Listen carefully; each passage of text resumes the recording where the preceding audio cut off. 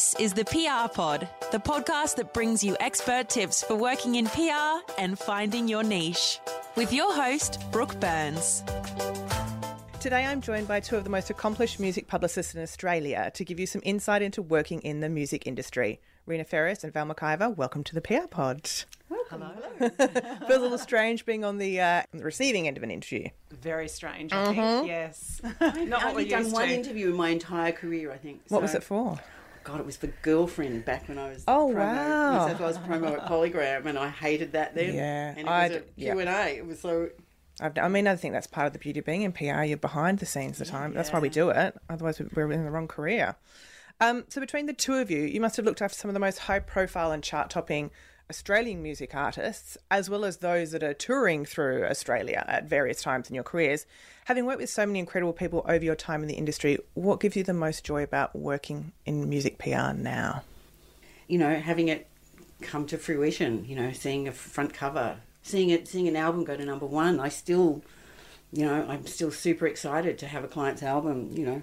All of the things that were the things that excited me back when I first started, I think. Yeah, I agree. That buzz is still the same, isn't it? And in terms of career highlights, is there anything that has stand out? I mean, you guys have been in the industry for a while now. You've worked both in full record labels. Now you both work for yourselves.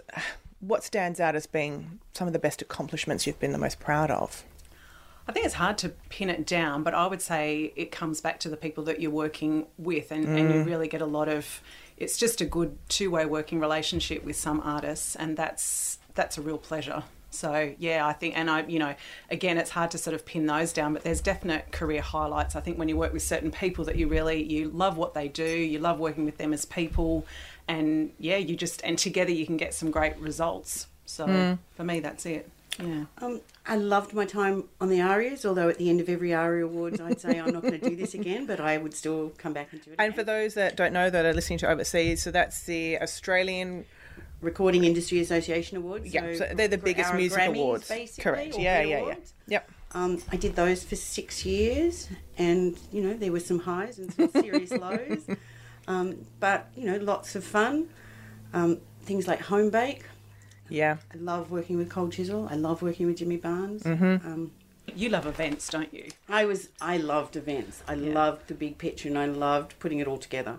Is it the event coordinating side of that and managing all these different artists versus just one? Yes. Yeah. Yes, and it's working with the ARIA Awards. It's always a good thing to do. Like you know, Megan Washington always says, I'll never forget Rena Ferris. She was told me I was up for 6 awards. We got to tell people. Yeah. We got to be there when they were at their happiest, and getting their picture taken with the award they've just won. It's a happy time. Yeah. And you touched on this, Val, but, the fact that both of you have worked with, especially now in having your own businesses and doing the personal music publicity for a number of artists. I mean, Val, you've worked with Keith Urban for, 10 years or so now? Yeah, 10 years. And you've been with Barnsey for how long, Rena? Chisel for 12 and doing Jimmy solo stuff for 10. So that's a real testament, I think, to the respect and trust that the two of you, with your various clients and artists that you work with, have built up over that time. The reason it's good though is for me personally is the respect you get back. Yeah. You are treated like you're part of the team. You're clearly valued, and that means the world. So yeah, that's when it becomes the most enjoyable, when you are getting the same thing back. Yeah, absolutely. And throughout your careers, you must have dealt with numerous PRs, working alongside them, observing them from afar. What do you think sets a good PR aside from a bad PR? I think good communication and being efficient at what you do. I think Rena and I probably both fall into the category of not being the stereotypical air-kissing PR people. And there's a lot of that goes on. And actually, I think there's a whole other working side to PR of getting results and getting things done. And I think, to me, that's what sets apart a good PR from one that's not so good. And look, I've always been of the view, whatever it is that has to be done, it has to be done. It doesn't matter who does it. And whether it be packing envelopes with CDs when you're back in record labels, or or doing the grunt stuff, I'm still happy to get on the floor and do all that. That's the job that has to be done. And that's what, to me, a good PR also, if something isn't working out, they can work it out themselves and come up with an alternative plan instead of just you know, bitching about whatever it was that didn't happen. Yeah, you've got to be self-sufficient, don't you? And the pathway of working in music publicity is quite different between the two of you. So Val, I think you've got a little bit more of a traditional. You studied communications at university. Yeah, I did take the traditional path. Yeah, and is that because you had thought PR would be a career, or that degree interested you and you weren't quite sure where that was going to lead you at the time? Yeah, the second thing, the degree interested me, and I wasn't quite sure where it would lead me. I knew I wanted a fun job. I loved music. I studied communications at uni and ended up doing PR. And from there, I just thought, well, how can I find a job that merges a bit of everything, a bit of that love I have for the way media works and love I have for music, and something that'll motivate me to go to work every day. You know, we're all working for a long chunk of our lives, and so that's how I ended up in music PR. And you started at a record label. I did. Yeah. So you entered as what, a coordinator or assistant? Yeah, I was the national publicity coordinator at Festival Records. And so what does that mean? At that time, obviously, I realise the industry has changed quite a bit now, but really it was coordinating the assets for the PR department, and in those days it was a huge PR department compared to what labels have now. And everyone had very specific tasks. So I used to write the bios or just localise the bio that came in from overseas, just put the relevant Australian information into it, whether it was chart positions or whatever local info needed to go in. Used to prepare all the photos. They were the main two things, to be honest, for all the releases every week. You had to send them to people? Yeah. Black and white prints. All that stuff. Yeah, so preparing the assets, that was really my first job. I wasn't really hands-on with anything else. That was the next roll-up, I suppose. So, but for, great start to get a handle on what happens in a record label. Yeah, and Rena, you also worked at a record label. I started at Polygram Records in business affairs as the assistant to the business affairs director. Is that because you had training I worked in legal offices up until that point. Yep. My first husband was a musician. My second husband was a comedian. I knew a lot of people in the business and I understood what goes on in it to a certain degree. So you entered that industry by choice because you thought... Legal, yes, because that's where I kind of started when I was 18, 19. I was a conveyancing clerk for a long time. I was, I ran a little unit in a solicitor's office. And then I was temping, so there's a temp job come up for the business affairs, and they'd offered me the job. They sent me to law school. I was there for like 3.5 years with Sue, and then there was a job coming up. One of the Vic promo managers, or Brisbane promo managers, one of them was off on a break, and somebody said, do you want to go and fill in for them? No promo experience whatsoever, and I did that, and I thought, yeah, this isn't bad. A little bit more fun. And then they offered me the Victorian role, I can't remember which way it was around then, and I said no because my children were small. If you want to offer me a promo role, I'll wait for New South Wales, and within a week a New South Wales promo job came up. And there I was. Talk to me about promotions managers and publicity, because they're different, or are they same? Back when I was working in promo, we didn't have publicity managers. I did long leads, radio, TV, short leads. There was no online back then, but we covered everybody. Right. We knew there was a PR role. There wasn't somebody doing TV and somebody doing radio, or we worked right across. So a release, we worked across every media outlet to be able to get it away. We shared them with another PR manager back then, but we just split it. But we did all of that. Right. And so, did you have a natural interest in music as well, or that kind of factored in? Yeah. Yeah. All my friends were musicians or in the industry. Yeah. Or some way, part of it. And what do you think the key differences are, besides, the photos and maybe how the departments have certainly shrunk over the years? 10, 20 years ago, how has my music publicity changed in that time? There's not as many avenues as there was when I first started. As in outlets and opportunities. Yeah. Outlets, opportunities, it was easy to fill a promo schedule back then because you could put somebody from every newspaper in the country in it. Now you've got one and that's it, and they syndicate out and you can't talk to anybody else, and not that that's such a bad thing. There's very few long leads left to be talking to. Online is great, there's all those blogs out there, but are they cutting through? And I work, my clients are of an older demographic these days, and it's not really, we still like to see print media, we still like to see a cover. Makes us smile. Yeah. I still like to read that stuff in print form. I guess obviously social media must make a huge impact. So those that are managing emerging artists now, I imagine social media is a 75% of what they do is trying to build up these online brands for with them, let alone influencers and bloggers. Oh my gosh. And no offence to any influencer and blogger, but they're not necessarily going to sell me another concert ticket for the clients I work with. Yeah, absolutely. It's about adapting to your market, isn't it? Yeah. And thinking back to those early years when you guys were establishing your music careers, were you professionally hungry to be promoted? Did you have career goals of getting to a certain point or what you wanted to accomplish, or you were just doing your day-to-day job and loving it and seeing where it took you? I think it was a bit of both for me. I was enjoying the day-to-day and just seeing where it took me. I loved the environment that I was working in for all of my jobs that I had, different roles, different companies. But then I guess you get to a point where you're trying to establish where you're headed and what you want and how long you want to do it for. And, it's hard. I think at the peak of the time that I was working at EMI, there's long hours doing work in the office and being at gigs at night, or, there was a lot of entertaining. So you'd be out to dinner with an artist, or, there was a lot of your own time was soaked up into your job. So I think in the end, for me, that probably helped me to define what I wanted to do, because I felt like I had less and less time in the day for myself. So I was like, I need to work out whether this lifestyle job is what I want, or how I could craft it to make it work for me. Yeah. And what about you, Rena? With any goals that you had? Looking for that. I wasn't looking, I was the New South Wales promo rep for Mercury for 4 and a bit years. And then I got headhunted to Roadshow. And then I went to Festival Mushroom and headhunted there. And that's when I've made redundant there, and that's when I started my own business. And it's been 18 years now. There's lots of things I missed about record companies for a while, like the company car, and then, eating in really great restaurants a lot. But that quickly fell away, and I liked working with the people I wanted to work with, and it being mine.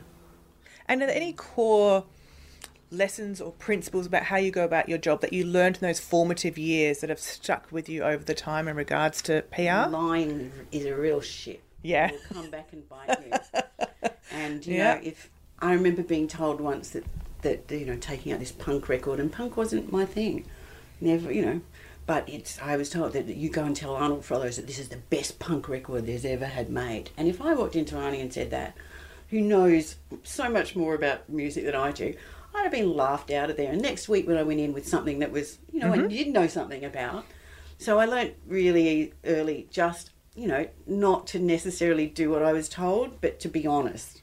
And I think it's about crafting it. It's about how you craft it as well. It's not, and maybe it's very different in music. So definitely correct me if I'm wrong, but I certainly know with television and obviously hospitality that I'm in now, I never tell people this is the best restaurant you've ever been to. I say, I think you might like it for these reasons, but it's up to a journalist to make the decision about whether it's the best thing since sliced bread or not, or, how it compares to everyone else. I don't feel it's the PR's responsibility to... And don't attack them if they say it's not the best restaurant you've ever been to. Yes. There is no points in that. Yeah. I know when I first started working in PR, I had this kind of idea of what my ideal job was, and I thought it was doing personal PR for a celebrity and kind of controlling and managing and being the gatekeeper for everything that kind of came in and out for their whole entire life. The 2 a.m. phone calls when they can't find something. Well, this is what I hadn't thought about. And then I started working in television. And I thought, this is not for me. This sounds ridiculous. Who would want to do that? But was there, I guess, a career goal that you aspired? Did you aspire to have your own businesses, which of course you now do, or have those long-term relationships, or it's just a case of evolving? I think for me it just evolved, really. Too. Yeah. I just... I didn't expect to do... Like, I was really lucky when I started, and Viv Fanton had a lot to do with that. I took lots, the ARIA Awards Viv pushed me into, Big Day Out, Viv pushed me into the APRA Awards that I've done recently is Viv. There's people like that have just been ridiculously supportive and have been so warm and accommodating and helpful that, it's just really happened. For a minute there, all of a sudden I was doing a lot of big gigs. All of the big gigs around that ARIA Awards, the Across the Great Divide, the Powderfinger Farewells, the Cold Chisel, it's like it was... And that was great. That was a great time, and I learnt so much and I got to know so many people. But that's now somebody else's turn to do that. I don't need to do that anymore. Yeah. And I'm happy that those things are out there being done somewhere else, because the stress would do my head in now. Yeah. Not to mention the people. So I know you, the pair of you haven't worked at a record label for a while now since you've had your own businesses, but I'd love to give just, I guess, a brief overview of what it looks like when you are doing the publicity at a record label for, let's say, an album launching, which I assume is the most regular kind of thing that you're doing. How far in advance do you start working on it? How does that kind of, because I really have no idea. Much more than we did when I've done when I've been on my own. Record labels, because they know what's coming, they've got their schedules. Often when you're being hired as a freelancer, that you're the last minute, and it's like, oh yeah, I want this out in 2 weeks' time. It's like, yeah, not me then. You need to call someone else. How far in advance would record labels know that the next artist is dropping that album? We'd know 3 months in advance what was coming and whether or not the artist was likely to be here, whether we were going to put together a launch event, whether, what access, what we'd have. So it was, there was forward planning always going on. It's a lot shorter, I find, having my own business. I think when I was working at a label, we 2 months prior to a release is when you're servicing long leads that existed 10 years ago that don't exist now, really. So you'd have to be ready to, by then, to a certain point. So, you'd have to have a bio ready, you'd have to have the album ready to service, you'd have to have some photos to go with it, you'd have to have artwork, you'd have to have those tools. So assume that the album has to be ready 3 months in advance so people can start listening to it, and therefore, if they're going to do an interview with someone. It was. Yeah. For some reason, and now all of a sudden it's like, all of a sudden there's drops a tomorrow, drop and it's dropping, or it's there's more flexibility now, I suppose. You don't have the same production. You don't have to manufacture. Whatever's being manufactured is mostly for sales at gigs and things, rather than in stores. Other than what's there, JB Hi-Fi and some of the chains. Yeah. And then I guess when the artist lands in Australia, or they're in Australia, it's the executing of those elements, and that can mean, I guess, following them around the country. So you part of the touring group, because you've got to be on hand to all the reactive stuff that may come in pre-gig, post-gig, all that kind of stuff. Yep, you're sitting there with them from the start of the schedule, travelling with them for TV, sitting in the room while they're doing phoners. It's relentless, really, isn't it?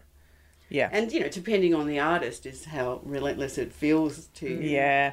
Some are a breeze and some were like, oh, can't wait till this is over. Did you, or do you find that the more established music artists need far less hand-holding because they know what to do? No, yeah? Some of them, there's some of the older ones that were just... Jimmy Page was an arse. I couldn't stand working with him. He was so rude. Gene Simmons was a pain in the ass as well. But, at least he did what I asked him to do, as long as I told him how great he was often enough. And that's what it comes down to, doesn't it? Knowing how to work with people. Yeah, I was just going to say, I think the more established artists tend to understand the role of a PR person. So because of that, they need less hand-holding, because they understand what their role is and your role is and how you work together to get it resolved. So it's easier from that point of view. And I think when you are...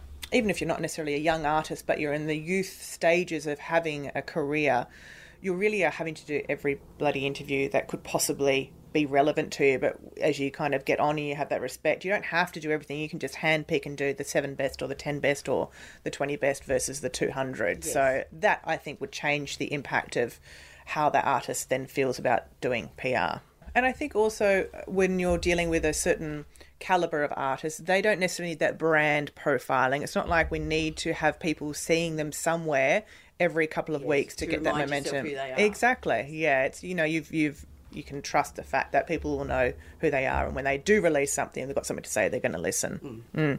So how many artists would you be, whether it's in the record label, and obviously over your careers have changed and evolved now, but how many artists could you be working with at any one time? It depends probably on... When you say working with, do you mean face-to-face or working on their product when they may not be here? So I guess across both. So if you may be forward planning, you may be in the midst of a tour, do you have to really separate and go, right, well, I've got one artist doing this thing for a couple of months, so I can't actually do anything else? No. Or can you... You can do that. It depends on what those projects are. But and how much you want to multitask. At the label, did you ever do radio plugging at the label? Limited. It depended on what the role was. I worked with Paul Mitchell for most of it, and we were out at radio. So there'd be sometimes you'd have anything between 10 and 15 singles going, and that was every week. Yeah. And that was I always say when I left for record companies, I'll never have to schlock another Who Let the Dogs Out again. Like, that is off the cards now. Yeah. It's different now, though, when you work for yourself, isn't it? Because you wouldn't put yourself into that position. No, I wouldn't take on a client. You know, I don't take on clients that I don't like the product. I don't take it for the sake of earning money. Because if I'm not as enthusiastic about whatever it is as they are, they shouldn't be paying me. Yes. There's somebody else out there who will be as enthusiastic as they are. And I'm a firm believer in that. You know, I don't take on any hospitality PR jobs that are after having huge, big celebrity events. I am not your gal for that. There is other agencies or PRs out there that are much better suited to that kind of thing, and I don't need to pretend to fall into that. That's, you know, work to your strengths. And I guess one thing that's important to clarify is music publicists are not personal managers. Lots of these artists, and depending on the artist and how they structure their team around them, they have managers that they rely on to talk about their other opportunities. Are they going to be doing a documentary? Are they going to be doing something in America or whatever it may be? It's really the PR component that you step in for. Yes. Yeah. I do personal, you know, I oversee personal PR for them. So if there's anything personally that comes up, but I don't pitch, you know, sorry, I That's don't not part of- negotiate, you know, business deals. ambassadorships or anything like that. That's a manager's role. And then, you know, I'm normally in the loop of this is what's going on and expect to be doing this, and then I'll just wait to get the nod. And who are some of the artists you've most enjoyed working with? I love working with Jimmy Barnes and the Barnes family. They are a truly beautiful family. I love Chisel. Every member of Cold Chisel is a good guy. There's others that I can look back on in record company days. Like I loved working with Megan Washington. I loved working with Tina Arena. And Val's going to We all love Tina Arena. Who doesn't love Tina Jump in Arena? with some names while I think of some more. Obviously, I love working with Keith Urban. It's creative and interesting and great. He's a great artist to work with. I just listened to his interview with Dax Shepard this week, and obviously everyone knows about Keith, but he's comes across as such, and same with Barnsey, they're such lovely, approachable, down-to-earth human beings that if you met them somewhere, you would want to be their friend. Yeah. And you get the sense that and that's why you work with them, I suppose, is they really are good humans. Yeah, and amazing creative people that make great music, but I think in addition to that, there's other artists that I've worked with maybe just for a tour that I really like. I loved working on the Fleetwood Mac tour about 5 years ago, I think it was, off the top of my head, and just people that it just was a good time. You know, everything went well, you enjoyed it, and you know. And I'm sure you guys have had a fair share of arseholes to deal with in the time, whether they're... Did I mention Jimmy Page? I think just once, yeah. What advice would you have for young PRs who are starting out, who are working with artists that they just don't like for one reason or another? Get out. You shouldn't be working with an artist you don't like unless you're part of a record company where you've got no choice and you are schlocking a Who Let the Dogs Out. It is, you know, if you're working on your own, it's that old marketing adage, isn't it? If you do a good job, 10 people know. If you do a shit job, they tell the world. And if your heart's not in it, you're not doing a great job. You can't be. And I guess if you're at a record label, and again, I'm only kind of surmising here, that you're probably going to be working it for 3 months or 4 months or 6 months, and then hopefully the artist moves on, or once you get through that particular project, you can put your hand up and say, yeah, but I'd then the artist will be on cycle again in the next 12 months. I think that's maybe what you can do when you have your own business. You agree to an album release or a project, so there is a time limit on it. But if you're at a label, they're signed to the label, so every time they release a single or an album, you're on it. So it's different from that point of view. You mentioned about the PR teams being a lot larger when you guys were there. So how have they literally halved now? Or? Less than half. It feels Really? like, yeah. People are just because there's no sales reps. We worked in, I worked in the New South Wales branch at Mercury, and we had our state manager, about 6 sales reps, 2 people working Polydor, 2 people working Mercury, and then there were the national classics and jazz people that would flick in and out. But so we had like 12 people in a branch. And I assume those sales rep jobs aren't there anymore, or they're very few, and they're more on a national level than they you know, I don't know about Val, but in the old days we used to go out every Friday and do chart calls, and you know, you'd go out with a sales rep and visit all the chart stores and you know, see what other record labels might have just gifted them. What chances you've got about getting your number one next week. I think the main difference that I can see in labels now compared to what it used to be is that it used to be people had more specific roles, and now there's maybe what three people might have done 10 years ago is now one person's role. So you've got to be skilled in different areas. But do they do radio, TV, print? They are. Yeah, I think a lot of those for a while sort of there media they weren't. No, there was for a the while they radio, weren't, but I TV think person now- and the publicity person, and you know, whilst they knew each other and they'd be at the same events together with their, you know, with the radio people, they all knew. But it was. I think they're starting to become more combined. Yeah. And how does your role work alongside record label publicists now? Because obviously the artists you work obviously assigned to a record label. So how is that the work or the responsibilities divvied out between the record label publicist and the personal publicist? For me, most of my clients are signed to Mushroom, so I work with them. With clients, with Cold Chisel, that's all me. But with someone like Jimmy, Mushroom set, you know, if it's a record release, they set the schedule, and I'm kind of, my role is to oversee that and to be the liaison and make sure that Jimmy is happy, and that works the same level on the book as well. But yeah, we work, you know, it's all a question. I'm happy to talk to whoever who's got the best relationship. You know, if I've got a better relationship than somebody else has, then I should do that. And if you've got a better one than me, you should do that. You know, it's play your strengths. But I think, you know, in the role that we both have now, you're the one overseeing the direction of things and making sure that it's, you know, going in the direction that collectively it should be going in. So, okay, so in a busiest week at the moment for you guys, what does that week look like in terms of what you're doing, how that day is kind of like structured? now? Let's Let's talk pre-COVID. Let's do pre-COVID, because I imagine things now are a little bit strange. Pre-COVID, I probably had 5 or 6 tours on the go at once. Prepping, you know, I've prepped for Denny 10 months out, start working through whose announcements and timelines. Now I don't have any artists on tour. You know, there's a couple doing the odd show here and there, but nothing that's I'm terribly involved in, because they're not big shows. They're like little Lizotte shows or something like that have got a streaming attached to it. So,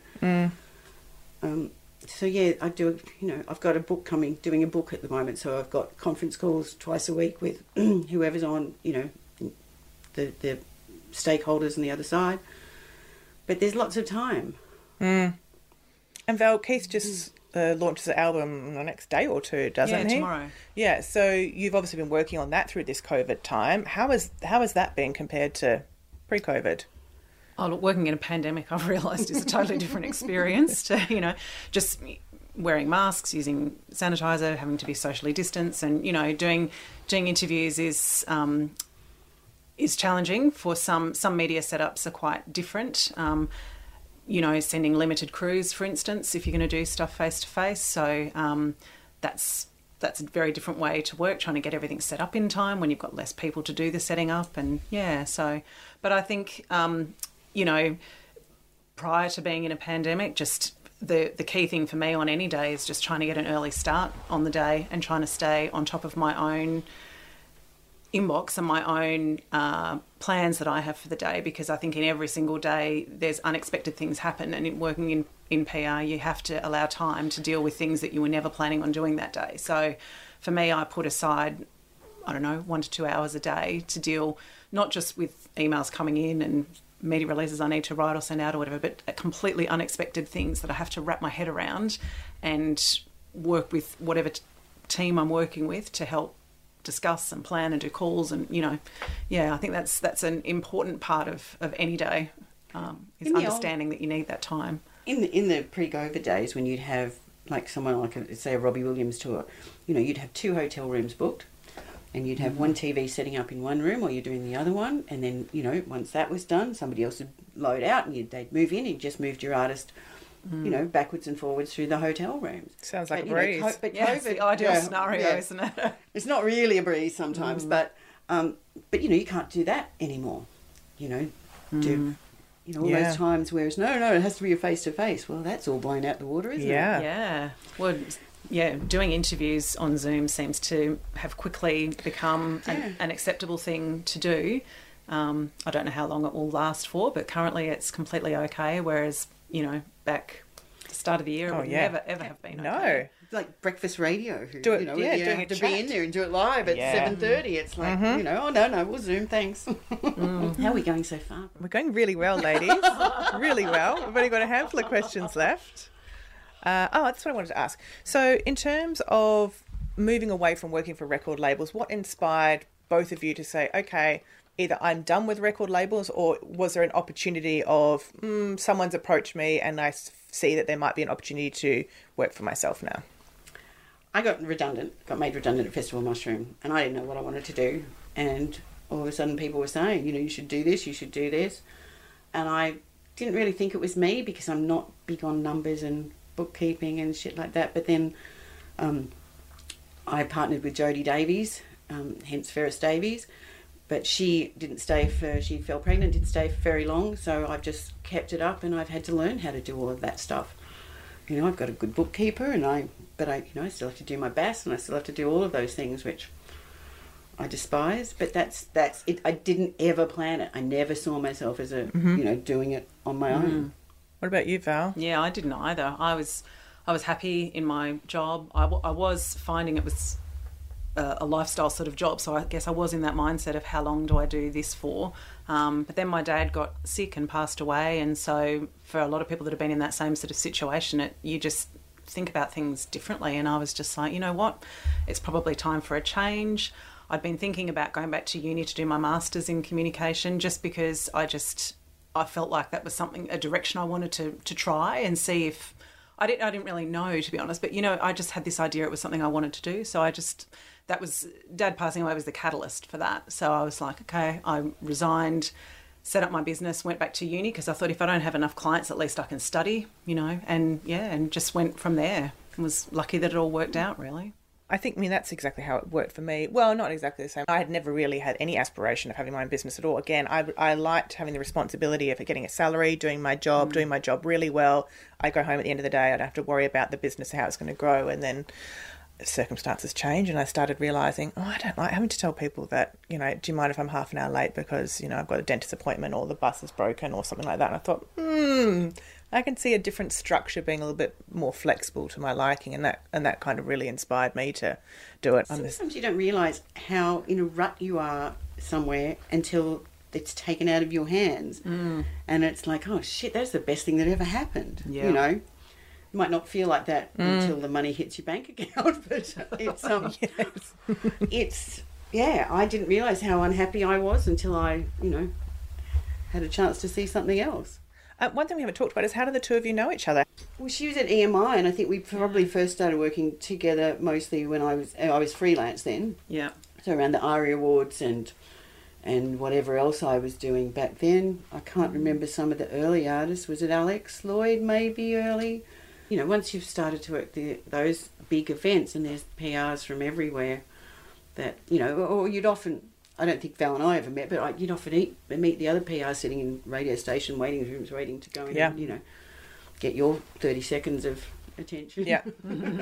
And what is it about each other that you can identify? Is there anything you can identify and go, God, I wish I was a little bit more like that. I wish I had a little bit more of that. She's a better human being than I am.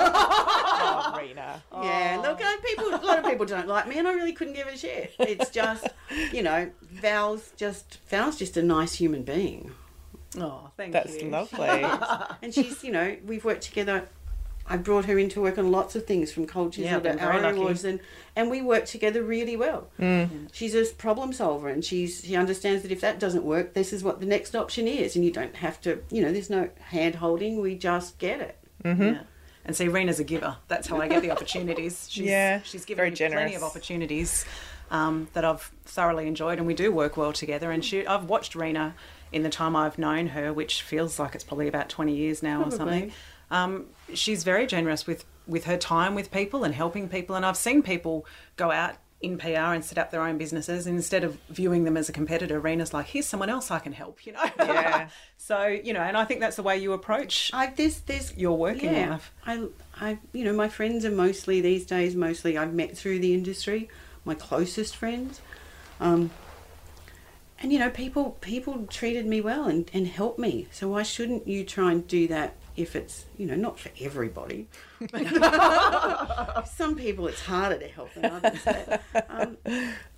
But, you know, it's working on your own is the other thing, because, you know, like when I used to have like 4 staff, so it was easy and you bounced off people and there was somebody there, and it's a bit harder on your own because, you know, sometimes I think my idea is really great and then I took the next day and I realised, oh, that was shit. But if you had somebody there to tell, you know, you have that opportunity of bouncing, and that's one thing I do miss. But I can, you know, I've got to, you know, I could ring Chris Ahern, I could ring Val if I've got this thing in my head that it's like, get me through, you know, how do I turn this properly around? And that's what you do when you know, and your mates anyway. And you do pick up the phone. I think a lot of people maybe think that you can't talk to each other, or I don't know, but Rena does. She just picks up the phone. Yeah. Well, exactly when I approached her about doing this, she called me straight back. I was like, how novel. As long as I can do it with somebody else. Welcome back.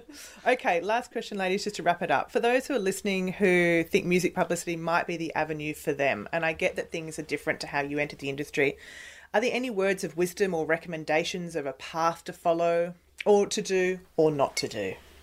I think be comfortable with writing. You don't have to be an amazing writer at all, but you have to be comfortable with writing and be able to put together a sentence. Yeah. There's plenty of tools, isn't it? Use spell check. Spell check's a good thing to use. Use Grammarly. Use lots. There's plenty of tools online that can help you come across as a better writer probably than what you are. That's fine, but just be comfortable with it. You will have to write, and you'll have to be able to write quickly and get stuff done. And I think that's a skill that you should always be trying to practice. I think, and it goes for any sector of PR, being able to think on your feet. I mean, I think an excellent publicist can obviously foresee issues that are about to come up because they see the signs, or from experience tells them that these things could happen.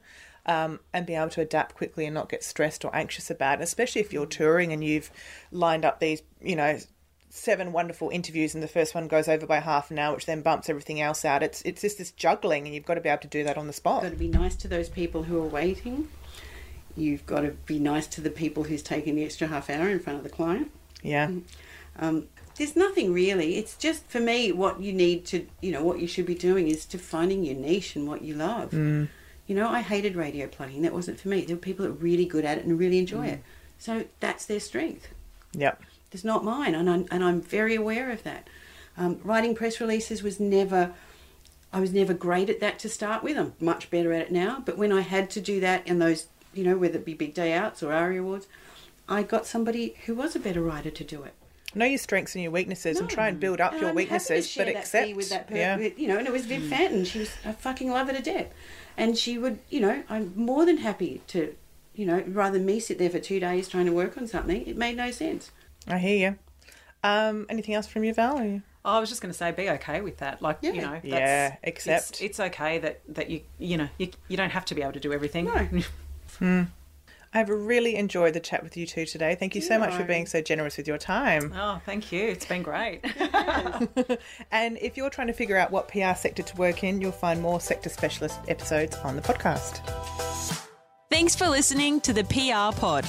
For more expert tips on working in PR, head to www.theprpod.com.